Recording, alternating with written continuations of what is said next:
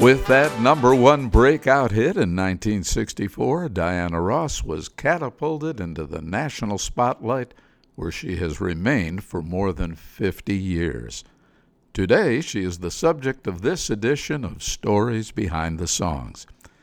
Declared the female entertainer of the 20th century by Billboard magazine, she was born in Detroit, Diane Ernestine Earl Ross. Diana was simply a typo on the city records. Growing up, her neighbor was another person who went on to great success in music, Smokey Robinson. Boy, that's a lot of talent on one block, huh? At 15, she joined a girls' singing group, the Primettes.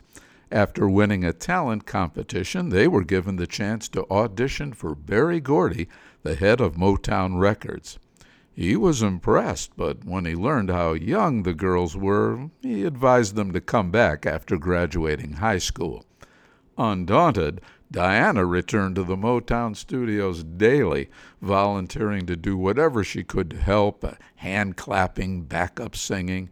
After a year of this, Gordy finally relented and agreed to sign the girls, but only on the condition they changed the group's name.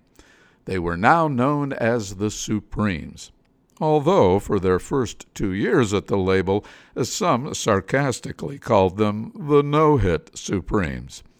Where Did Our Love Go changed all that, beginning an incredible run of 10 number one hits over the next 3 years.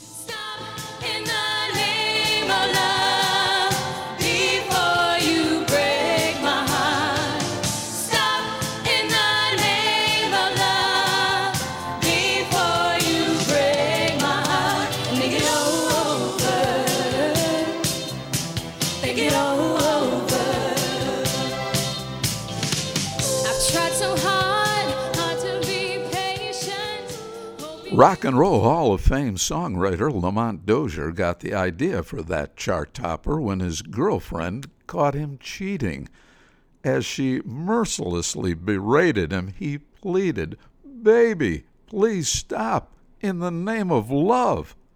When she made it clear she was breaking up with him, he asked her to at least think it over. Well, there was no talking her out of it. However, when Stop in the Name of Love went to number one, she came back to him. Ooh, baby, my baby love, my baby love, need you, only baby love. But all you do is treat me bad, walk away and leave me sad. There was some baby love going on in 1971. Diana was 2 months pregnant with Berry Gordy's baby when she abruptly married another record executive, Robert Silverstein, who agreed to raise the child as his own. They had 2 other daughters together, but divorced after 6 years.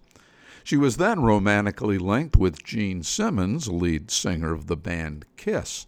When that ended, she also ended her relationship with Motown. After years of making multi-million-dollar hits for them, Diana discovered that she herself had only about $300,000 coming her way. Well, at least according to their books. So she signed with RCA for what was then by far the biggest contract in music history, $20 million. Her first album for RCA sold 1.5 million copies. This was the title tune.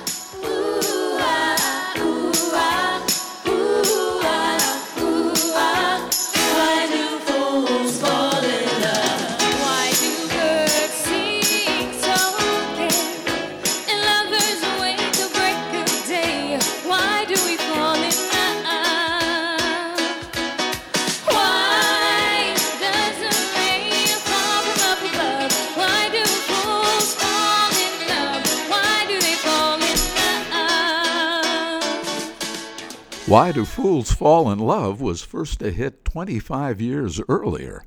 Frankie Lyman was already a professional backup singer at the age of just 13 with an act called The Premiers. He was rehearsing with that group in his apartment building hallway when one of the tenants handed him a packet of love letters his girlfriend had written in verse. They read them all and set one of them to music. By 14, Frankie Lyman was a star singing lead on Why Do Fools Fall in Love? Diana's remake in 1981 was another smash. And it was another remake that marked Diana's first #1 hit as a solo artist after the breakup of the Supremes. A decade earlier, it was a duet with Tammy Terrell and Marvin Gaye, although initially Tammy had recorded it as a solo. The studio then decided it would work better as a duet and brought in Marvin, who expertly punched himself into the number electronically as if he had been right there with Tammy. That's right, they never actually met until the song was already a hit on the radio. In 1970, Nick Ashford, who wrote the song along with his wife Valerie Simpson, dramatically rearranged it, capitalizing on Diana's exceptional speaking voice. Just remember that one of these days. Remember that one of these nights.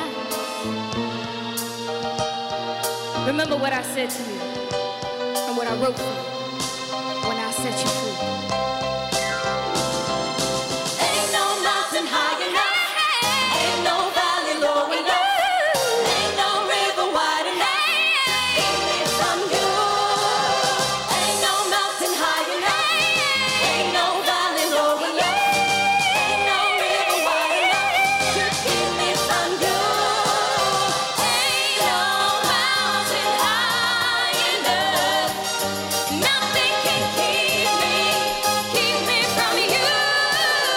Ain't no mountain high. To hear these selections in their entirety sung by our lovely student, Lachey Reed, as well as the other 10 songs in this stage biography, along with the stories behind them, please visit our website, storiesbehindthesongs.org, where we have videos of the full show available for a $20 tax-deductible donation to our Musical Arts Scholarship Program. Next week, the stories behind the songs of Tom Jones. Now we leave you with a song from Diana Ross's last theatrical motion picture. She had been nominated for the Academy Award for Best Actress in her big screen debut, Lady Sings the Blues. Her follow-up, Mahogany, was also commercially successful. But in 1978, The Wiz, the most expensive movie musical ever made to that point in time, lost millions. On the bright side, one of the songs from it became a hit single.